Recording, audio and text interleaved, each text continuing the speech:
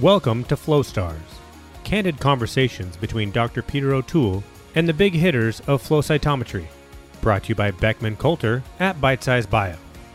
Today on Flow Stars, I'm joined by Alice Given, the author of Flow Cytometry First Principles, and we'll discuss the funding problems she's had throughout her career. Since there really were no full-time jobs available for me at Newcastle, that I was in a bad position. Working for the Open University. That was terrific because these were people who they really wanted to. They were there because they really wanted to be there. Her unique, diverse skill sets. So I learned to sharpen axes, and I learned to hang an axe head onto a handle. And why every flow lab needs a microscope. I can't tell you how many people have brought cells to a cytometer, run them through, like, let's say, a sorter or not, and then complained about the results and blamed the operator or the sorter. All in this episode of Flow Stars.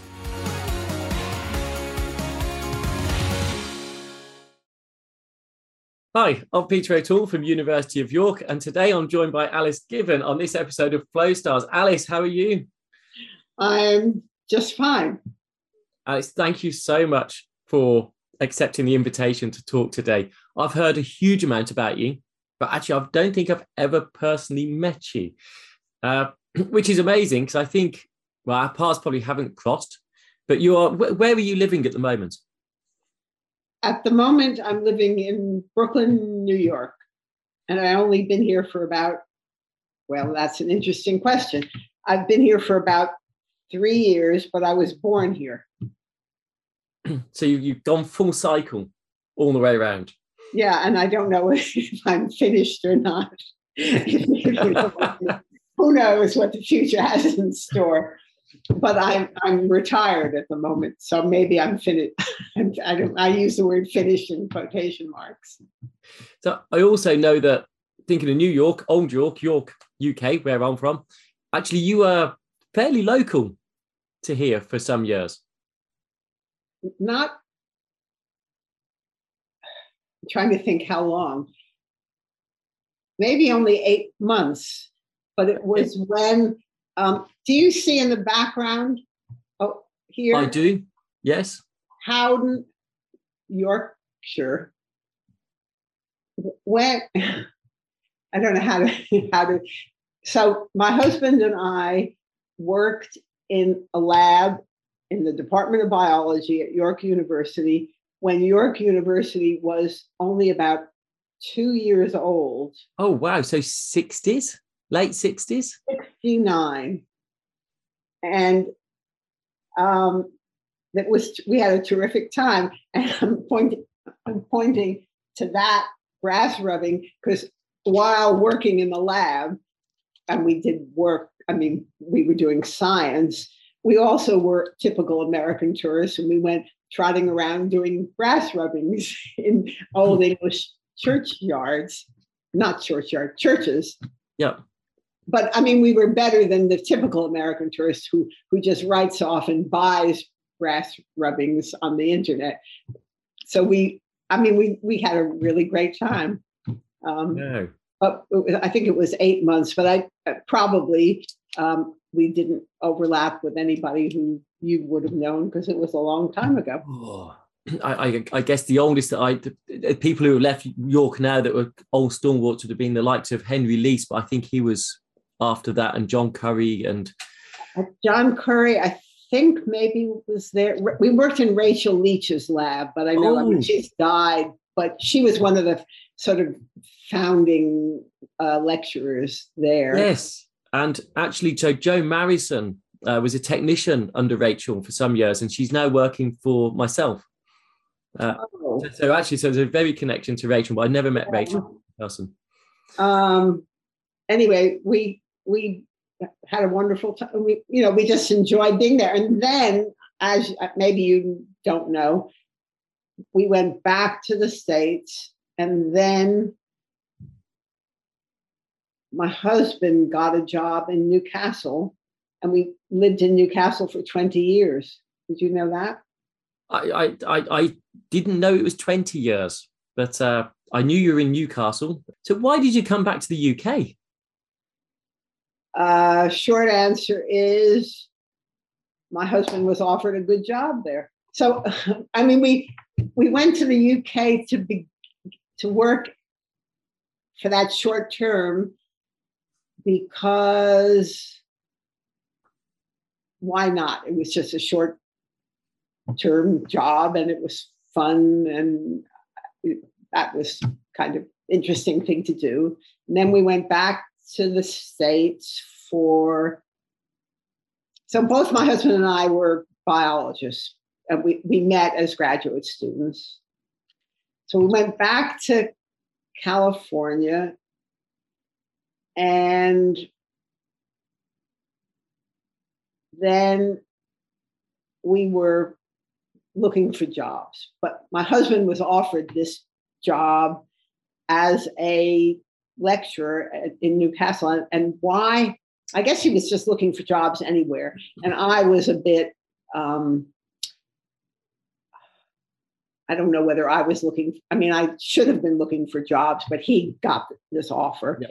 And it was a lectureship. So that was a long-term good job. Yeah. And we were not averse to living in Britain. We had that 8 months. And also it was a time of,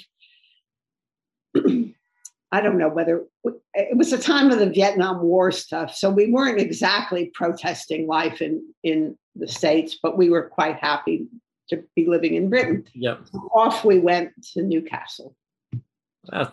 And we lived there for 20 years, and both our kids were born there. So, so how old are your children now? 47 and 49. And they're dual nationals. And scientists as well? No, they're both academics, but not at all scientists. One's a musicologist, and the other is, I don't know how you describe her. She's political. She's interested in labor relations. Okay. So I don't know, not scientists at all. So what was your, to going back to yourself, what was your first degree in?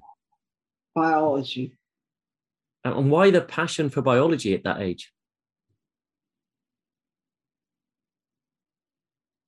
It's a good question. Yeah, I grew up in a family. So my parents were children of immigrants. My father, now I'm going back. My father was the first person in his family who ever went to university, had any education. My mother had no education. She left school school. I'm trying to get the English and the American terminology. So she left high school. She finished school when she was left without a high school education. Yeah, sort of 14, 15. Yeah, well, she left, I guess, at 16 and dropped out and got a secretarial degree. So she didn't have any education. She was pretty much the smartest person I ever met, but you know what I'm talking about. But my father, when he went to university, he got a degree in engineering,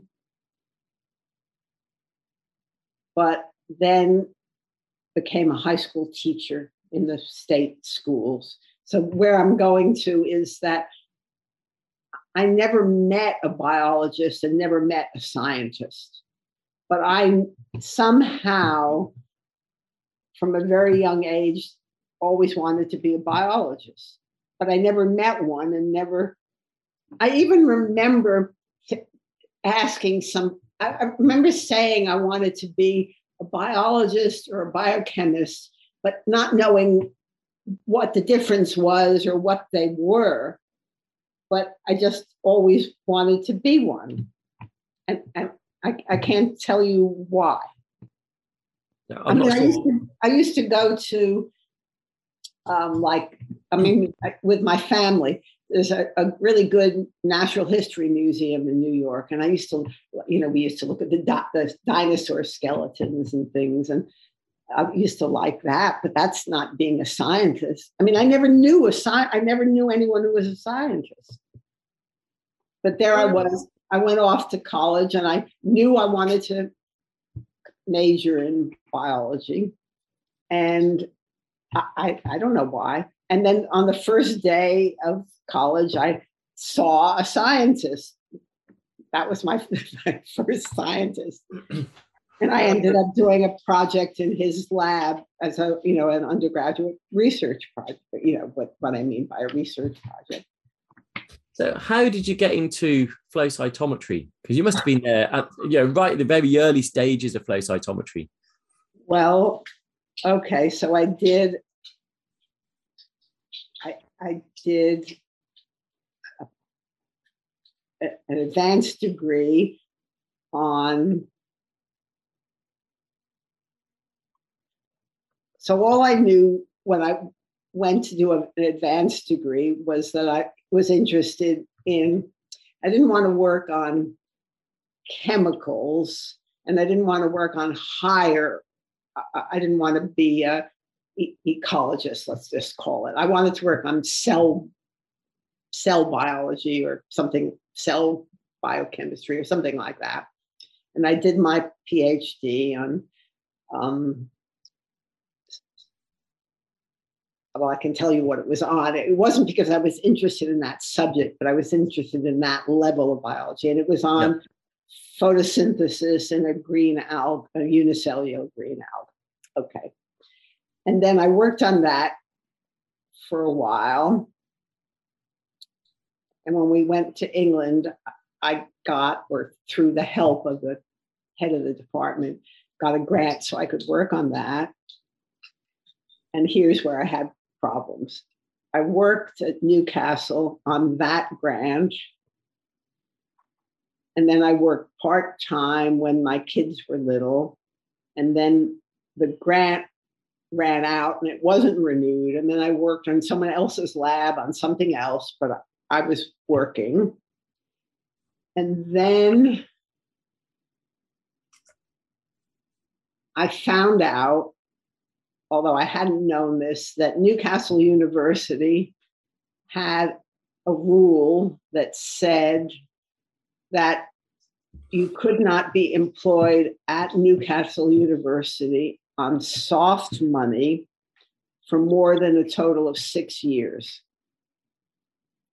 And that meant that if I got my own grant or on anybody else's grant or anything like that, I could not be employed at Newcastle University. So I was stuck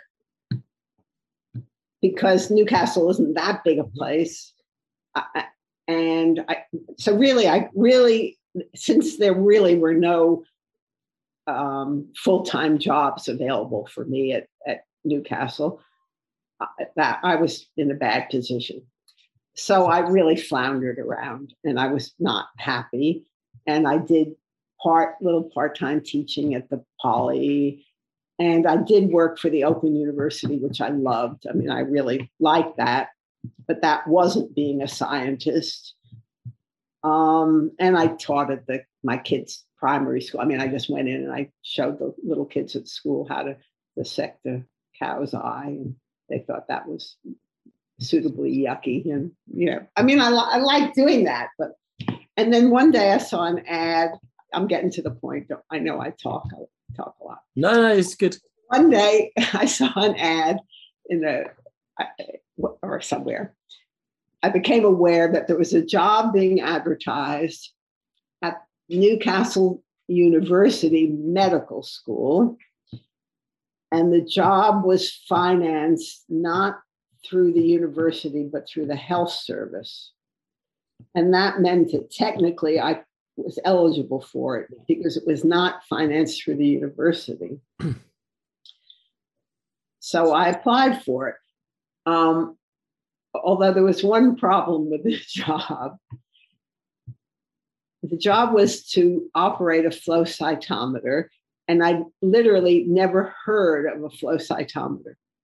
I had never, this was in 1985, and really I had never heard of a flow cytometer. But they were quite new back in 85, so that's... Okay, so maybe that's an excuse, but nevertheless, I really wasn't, the only good thing about the job was I was eligible for it because it was paid through the health service, not through the university, but I had not ever heard for it, and this job was somebody to operate a flow cytometer.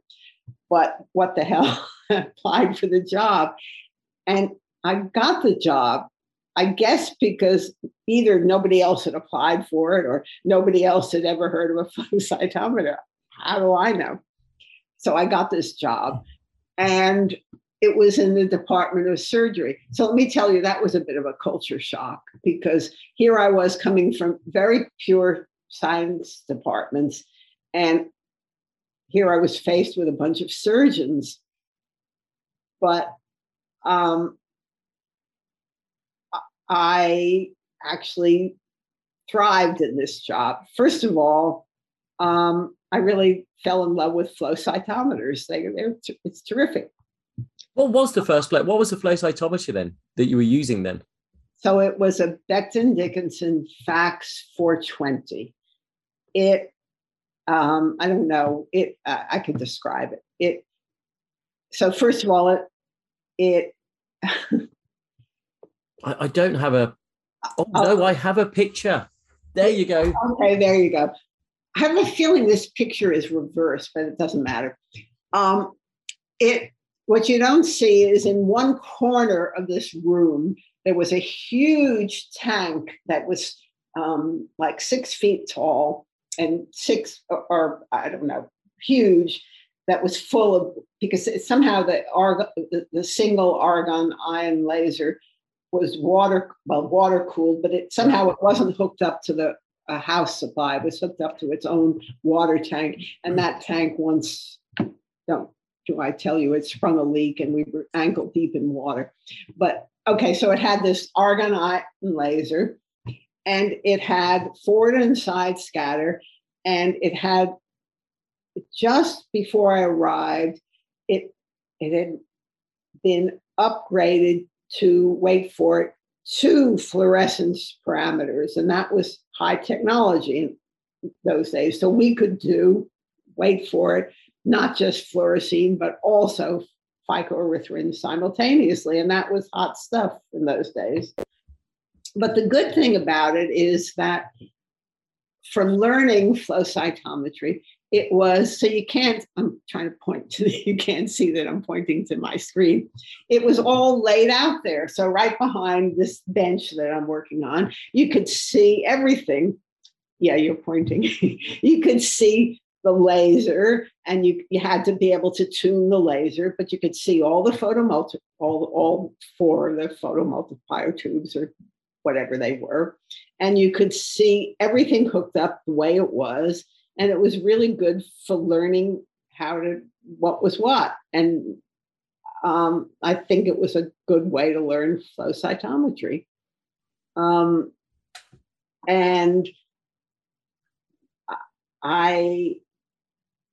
they don't exist anymore like that. Now they're, even the advanced flow cytometers are all hidden away in a black box, although you do.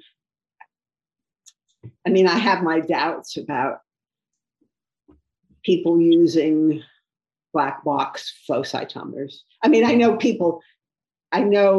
that good flow cytometrists are good, but I have my doubts about the people who just push a button and put their cells on and then write down a number at the end.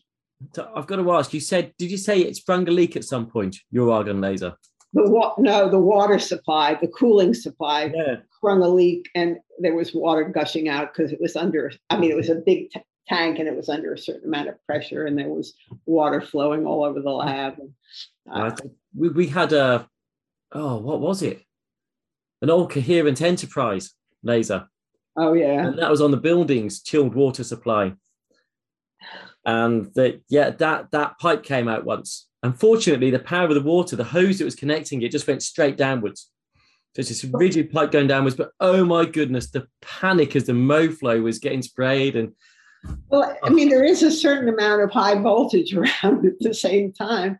But the trouble, see, at least with the system that we had, there was a tank of water. So there's a limited amount of water. Whereas if it's hooked up to the building water supply, I suppose the amount of water is without limit, really. It was a closed tank, but it's a very big closed tank. Yeah. And the power, the force, the pressure. Oh, yeah. Leaks in labs, always good fun. So that actually, you must have known Brian Shenton then. Well, that was the lab. That his lab was the one that he hired me. Basically. So he hired you. Yep. So Brian Shenton is to blame for you then. You might say that. So the purpose of that flow cytometer was, well, it was in the Department of Surgery, and it was bought by a surgeon, I will say, because he had the idea that there had been some literature published that the flow cytometer might be useful to, or a flow cytometric assay might be useful to predict rejection of transplants. And this surgery department was doing kidney transplants at that time. So that was why it was bought for the surgery department. And that was why I ended up working with some surgeons who were messing around with blood samples from kidney recipients. Do you say 20 years at Newcastle? Yeah. So you must have seen quite a few iterations of different cytometers, even when you were at Newcastle. And where? Well, I only worked with flow cytometers in Newcastle for 5 years. The first bit of that time, I worked with my project, and then I was unemployed for a long, or semi-employed, and then the flow cytometry was only the last 5 years, and then we moved back, and then I worked at Dartmouth in the United States. So when did you leave the UK? What year was that? 91. Is this picture from when you were in the UK? It looks very UK like. Yes, that's a picture of our dog taking me for a walk. And I can't remember exactly where that was, but it was, so we didn't have that dog until we moved to Newcastle. So that must have been 1985 or 6 or something like that. And I can't remember exactly where it was. I just like the picture. It's very, very typically old English. It wouldn't be in the United States anywhere at all. No, with the stone walls and everything else. And you sent this picture as well, which I think I picked out things. That's my glamour shot. You do know this is a load of tool. This is a tool shed, I think. That was my first job. Well, it wasn't. I used to work for my aunt, who owned a little children's apparel shop in the neighborhood, and I got paid 10 cents a day. But so I worked. There was a summer camp in the States for overnight for children, and the children at the camp it was a really great place that I attended as well. And it was very progressive in that it was into things like organic. This was a long time ago, before these things were popular, and into organic gardening and forestry and things like that. And the kids did work projects of all sorts. And they needed tools and things to do these work projects. And the summer before I started university, I got a job at this camp as, well, this wasn't because I was a feminist, but I was had a job as the tool room boy. Well, I was the first female to hold this job as the tool room boy, although I didn't think of it as a banner for feminism at that time.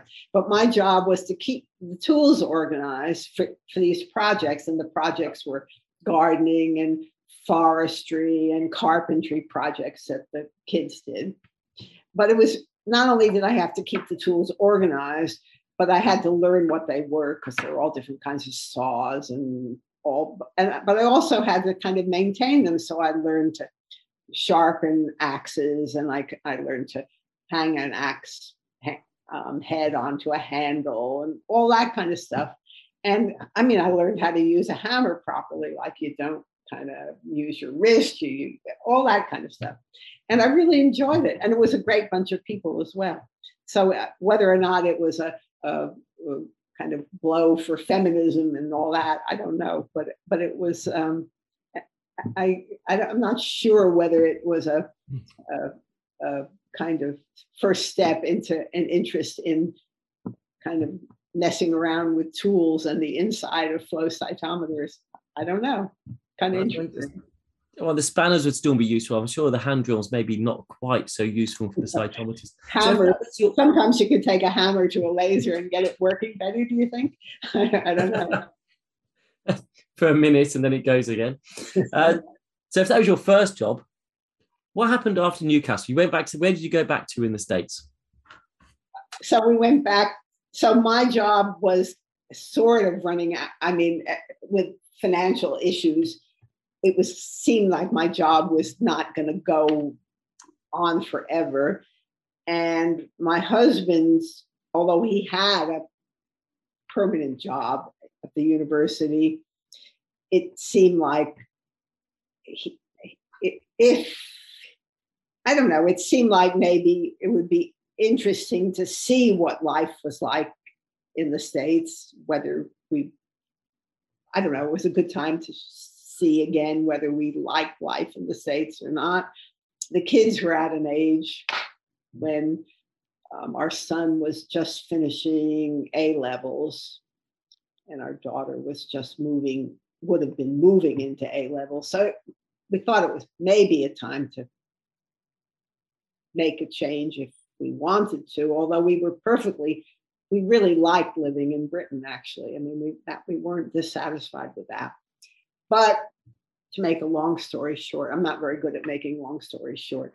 My husband was offered a good job in New Hampshire in the States, like the head of department. And it was a good job. So it seemed like it might be good to take a chance on that.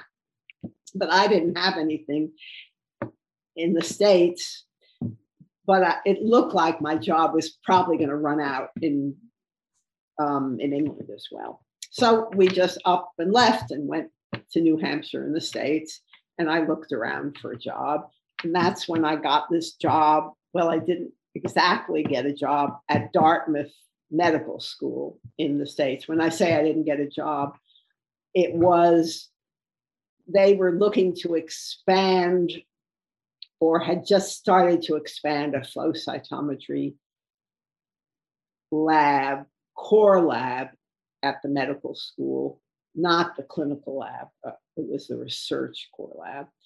And I first started out, I kind of worked literally by the hour. Well, we have a little bit of money and just hang around and see whether you can start training people and that sort of thing.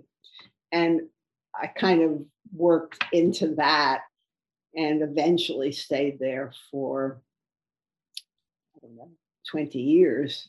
And it expanded a bit. It was never a huge lab by such standards, but it got bigger. I applied for money and we got some more instruments, and it eventually got one confocal microscope, but it was not a huge enterprise. And what about the cytometers? How many cytometers were you using then? When I arrived there, they had two. They had a FACStar Plus and had just got more of a bench-toppy one. I can't remember what it was. Might have been a fax. Wasn't a fax caliber, fax scan. I can't remember. And then gradually they got a fax caliber and maybe one other bench-toppy one and confocal microscope. And I applied for a few of those grants to get those shared instruments. Yeah. But I think the maximum number were I'm trying to picture the lab.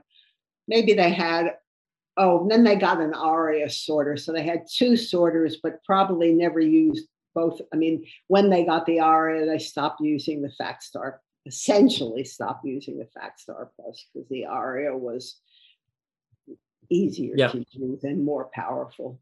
The only function that the FactStar Plus had at that point was that it had a UV laser, but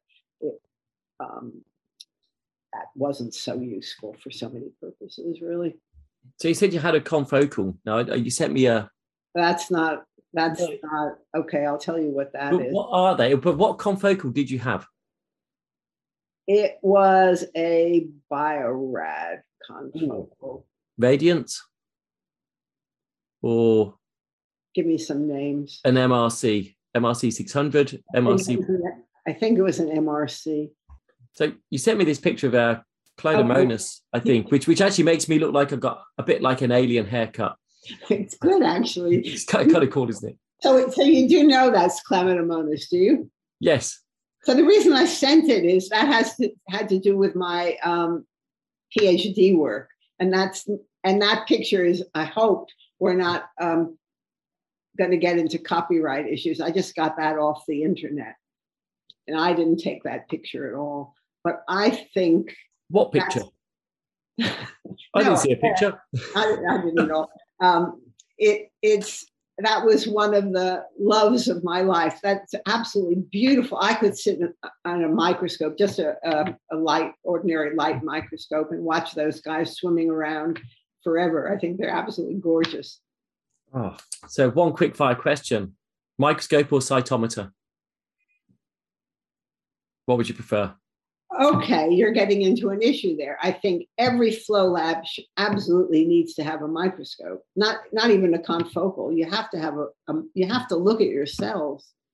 I can't tell you how many people have brought cells to a cytometer, run them through, like, let's say, a sorter or not, and then complained about the results and blamed the operator or the sorter. And it's because they brought dead, clumped, whatever cells at the beginning, and they never bothered to look at them, right?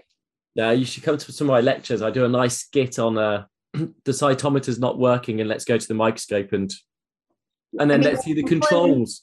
And then what controls? And they complain about the sorter not working or you sort something and what comes out at the end is dead, so the cytometer killed the cells. Well, if the cells were dead, or maybe what they get out at the end it's garbage. Well, what they put in at the beginning was garbage to begin with, or it was just bacteria when they thought it was lymphocytes. Yeah, so we have all the latest advanced light microscopes, the confocals, the super red systems, but we actually have a basic fluorescence microscope right next to the sorter. Because it's just what's going on, quick look, and if we need more, we can always go to one of the bigger ones. But yeah, but if you could use anything, you have to choose. You either have a flow cytometer or a microscope. What would you like to use? Oh, well, I have to say a flow cytometer because it's so much fun. I mean, it's wonderful. It's got everything. It's got optics and it's fluidics and it's got, I mean, and also, I guess I'm better at it. I mean, I never really was trained well enough on a microscope. So I've never felt truly comfortable on I don't really know how to use a microscope the way a really good microscopist is. And arguably a cytometer is a high-speed automated microscope that doesn't have to take images at this point. Well, now some cytometers are combined with microscopic.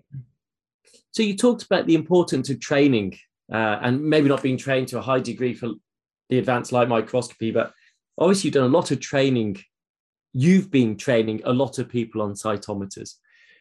Do you prefer training users or running samples or troubleshooting samples or optimizing experiments? Or when I think about it, I think that sort of training or teaching has been a kind of thread through my whole, if you want to call it a career. I mean, I really like teaching. And teaching leaves a legacy, which is nice as well. And it's always nice seeing your own students coming through and taking over roles similar to our own as it goes through. I mean, I love the teaching for the Open University. I taught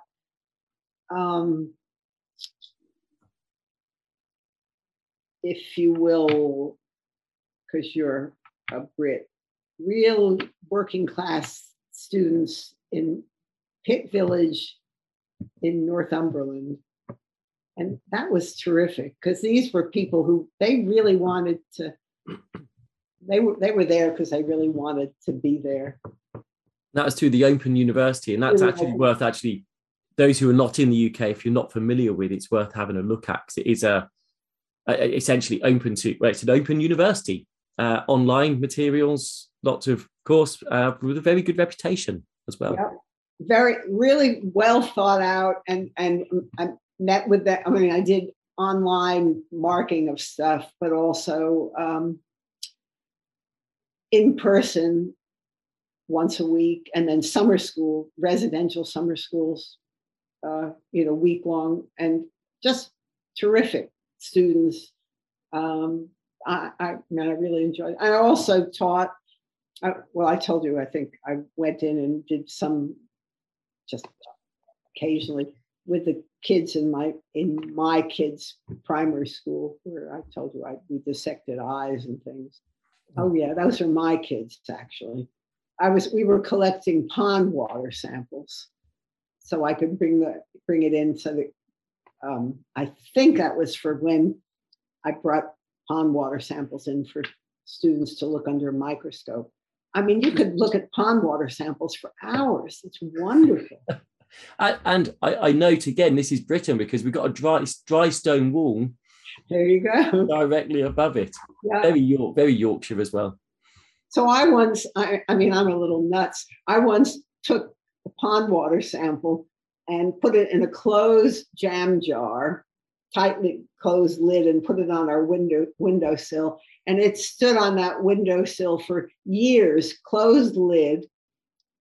And it would go sort of greenish, and then it would sometimes go brownish and greenish. And it never smelled. It never kind of rotted away. And it would just change colors with the amount of light of the seasons.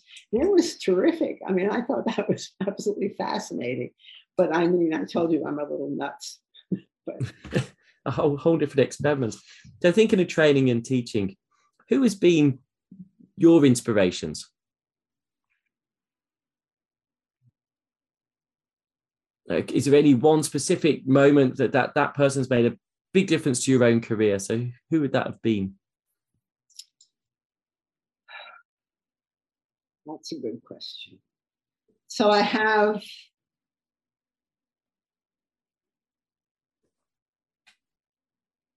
should have pre-warned you with this question. Well, there are scientists who have been inspirations, and they're more personal. Okay, so in my life, I would say, I guess I would say I have grandparents who were immigrants who came to this country with nothing, no education, no money, and that kind of inspiration. And I have parents who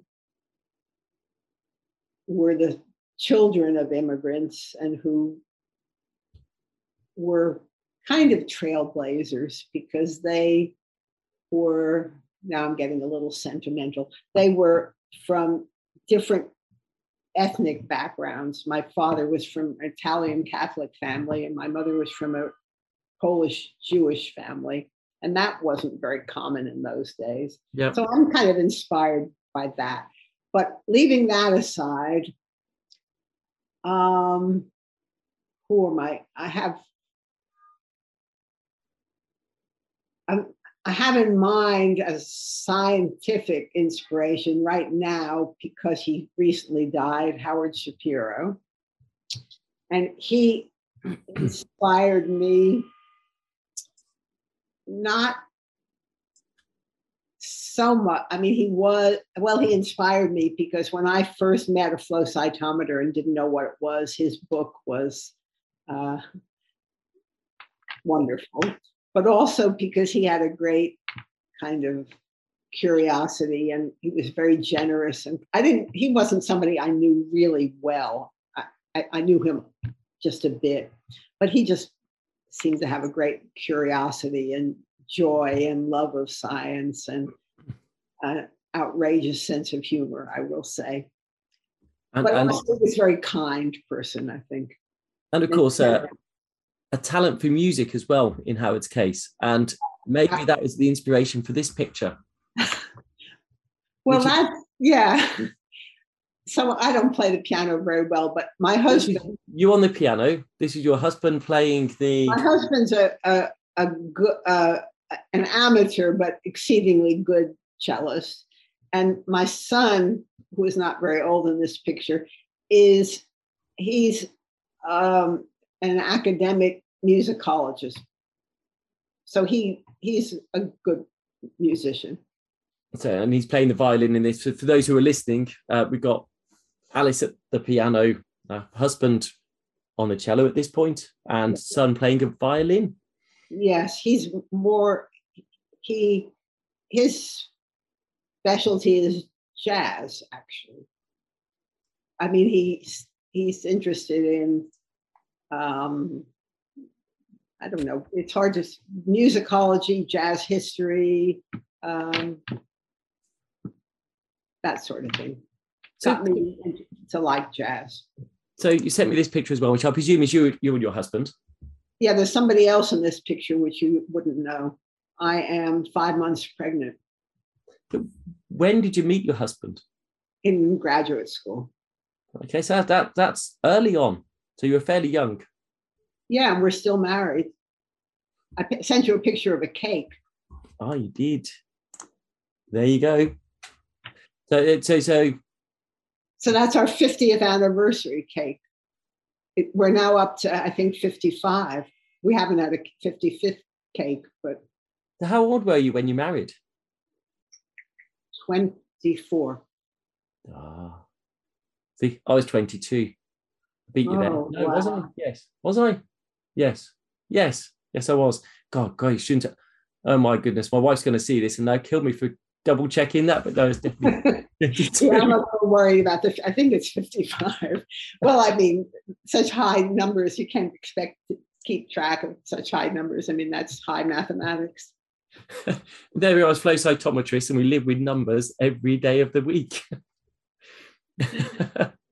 So thinking beyond inspirations, it was really nice to hear the personal ones, actually, because I think it's the personal ones that actually probably drive us more than the ones that are in the scientific world to succeed. So some quick fire questions. Because you've flitted around a lot, UK or US? I think the answer to that is that no place is perfect, but every place is quite wonderful, really. I don't know. That's very politically careful. PC. No, it's true. It's not that I'm trying not to offend anybody. It's really true. Okay. PC or Mac? Mac. A McDonald's or Burger King? Oh, neither. Fair enough. If you could live anywhere in the world, where would you choose to live?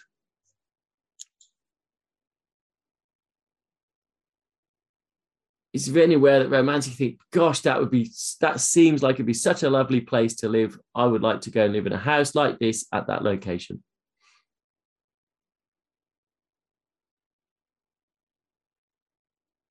That's difficult. I sent you a picture of a trip we had to South Africa, and Cape Town is really beautiful, but so is the coast in Italy, and so is. That's not South Africa, is it? No, that's the. Oh. Okay, so that's the cabin. See, I married really well. That's the cabin that my husband's grandfather built in the mountains in California. Oh, wow. It's got one room, but it does have plumbing. So that's nice. But no Wi-Fi. It's iffy. And that's good that it doesn't have much Wi-Fi. You still have this? Yes. And it barely avoided getting burned down in wildfires last summer. Ooh. Wow. And it probably is one of the most beautiful places on earth, too.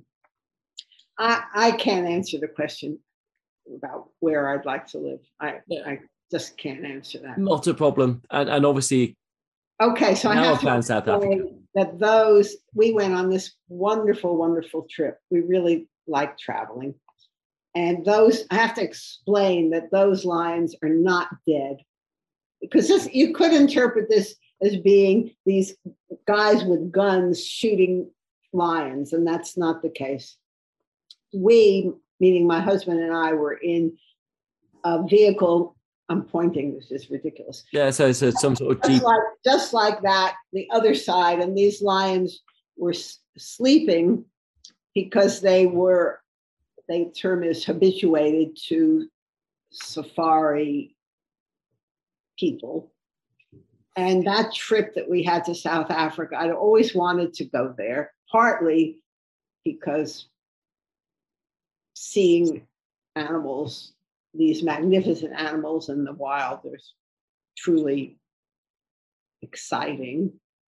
But also, I'd always been fascinated by Nelson Mandela is one of my heroes. And we got to see the cell where he was imprisoned for 17 years and just what this country has made of itself, and it's going through problems now. But that trip was just a wonderful trip. So that was exciting, wonderful trip. So I guess if you're on holiday, you're not someone who's going to sit on a beach all day. You prefer to go out and be active. Yes. Definitely a sightseer. You got any bad habits? Oh, of course. Now I have to tell you what they are. Oh, yes. Spending too much time on YouTube on my laptop instead of reading. What do you watch on YouTube? I presume you can tell us. Well, if I couldn't tell you, I wouldn't. You won't know. You won't know the things that I won't tell you. So that's no problem there. I don't know. It's really quite a wonderful resource. There's all sorts of music and all sorts of old films and just one thing leads to another, but I won't tell you what it No, you can just look at all sorts of music and master classes. I love watching master classes of musicians training other musicians and things of that sort. I think it's quite wonderful. So one of the quick fire questions: book or TV? Oh, definitely book. I did go through a phase a long time ago when I was watching these so-called, I guess you call them police procedurals, but I haven't done that. I watched a little bit of news on television, but I also like listening to news on the radio, but I like reading books. And YouTube has taken it over anyway for yourself.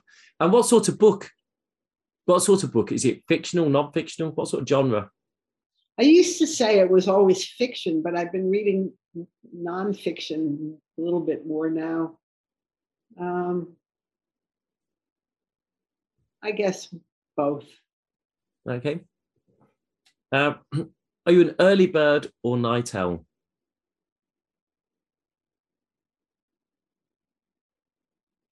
More a night owl, but maybe neither. I just like to sleep late and get to bed early, I guess. Okay. Tea or coffee?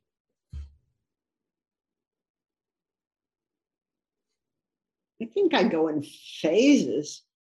I think I should write a paper on whether, I don't know if it's related to the phases of the moon or hormones, but lately it's been more coffee. But a while back, I didn't drink much coffee at all. It was more tea. So Okay. both, I guess. Beer or wine? I got prepared for this one. Actually, it depends on what I'm eating. If I'm eating hamburgers or Indian food, it's got to be beer. But if I'm having something like Italian food, definitely would be wine, not beer. Red or white? Red, unless it's a really hot summer day. And Yeah, okay. White. And so a beer with your burgers, but not from McDonald's or Burger King. For sure, a proper burger. Oh, proper burger, yeah. So I quite like a McDonald's every now and then. Well, I used to, but I mean, lately they've got a little kind of greasy and thin. I used to think they were a good deal, you know, cheap and a lot of meat, but I don't know about it lately. Chocolate or cheese? I can't have both. Well, okay. No, go on. You got to make a choice. Both in front. If the cheese is good cheese, I'll go for cheese. Okay. And so, what is your favourite food? We've had Italians, burgers, cheese, chocolate. What is your favourite food? If you were to be taken out, what would be your favourite main course? What would you really like to have?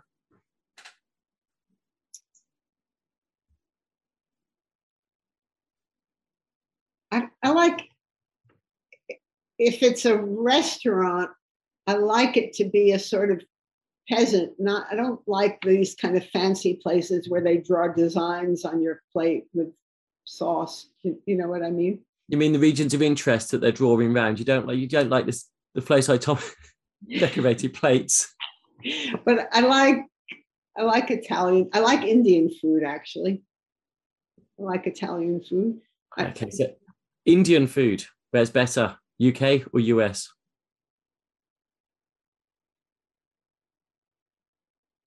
I think it's better in the UK. At least when we were last there, it was getting to be, really good in the UK. Yeah, it is. Definitely. And now I'm getting hungry. I shouldn't have asked that question. What's your least favourite food?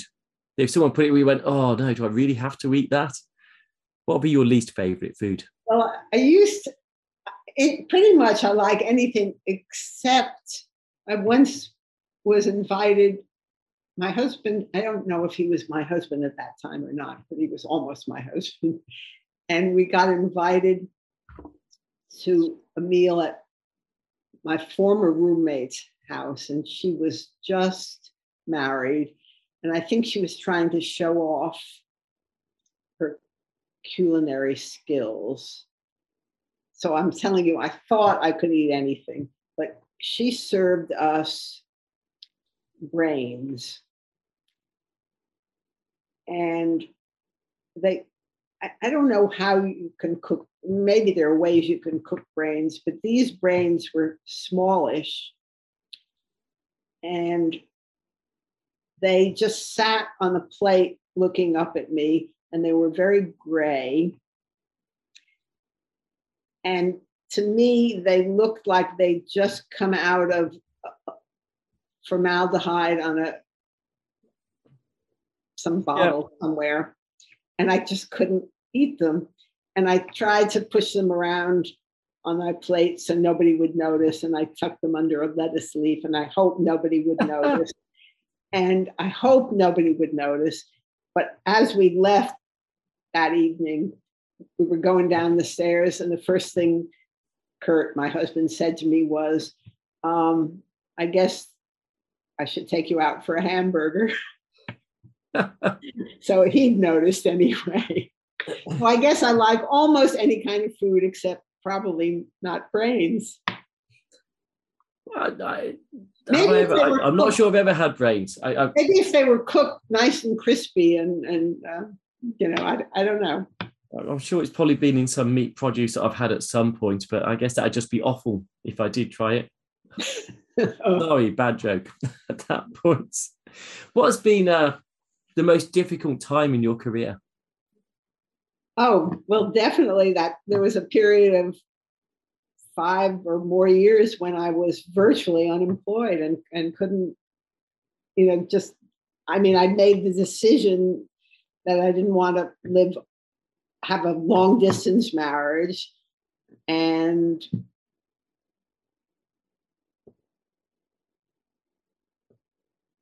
I don't know if I could, even if I had wanted to have a long distance marriage. I don't know whether I could have got a good job or not, but I was essentially not working in a good job, and I was not happy with that. So that was difficult. So on the flip side to that, what about the most fun time? What was the highlight of your career? So you're talking about career. So certainly a highlight of my life. I loved having kids and I loved being with them and all of that. A highlight of my career, I loved, a bunch of stuff. I loved writing a book. I loved working with flow cytometers in any way possible. And I loved running flow courses as well. Those things. All of which have also had big impacts as well. And time goes really fast, and we are coming up to the hour. But you sent me this picture, which I love. Oh my God. So that represents chaotic life. On the left, so we had a house guest at the time. So I'm juggling house guests. Yeah. I'm cooking. I don't remember what I was cooking necessarily. Maybe I was making bread because I love making bread, but I was a little bit of a compulsive freak. Why did I have to make bread? Behind your head is a chicken on the table. But also on the table is a 3-month-old baby. And also I think we used a kit, but I was making beer. Oh, so because they look like Newcastle Brown. Well, that's what I'm a little puzzled about. We did make beer, but why do they have those labels? I'm not sure. But maybe all this chaos had driven me to drink. I'm not sure. But also, I don't know whether you wouldn't comment on it, but that was a phase in my life when I didn't have time to get my hair cut as well. So I'm just seeing this picture as kind of a chaotic life, but it was good. It was a good life as well.